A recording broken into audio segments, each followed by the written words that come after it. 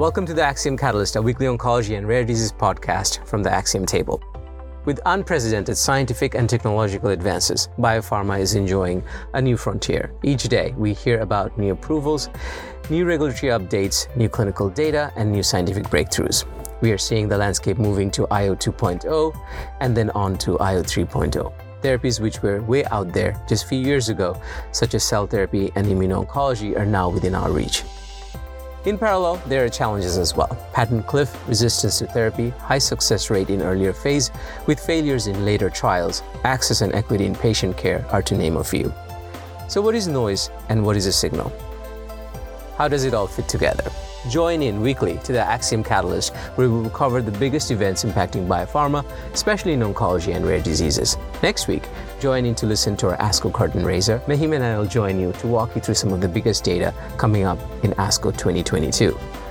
Subscribe to our podcast so you don't miss the beat from the Axiom table.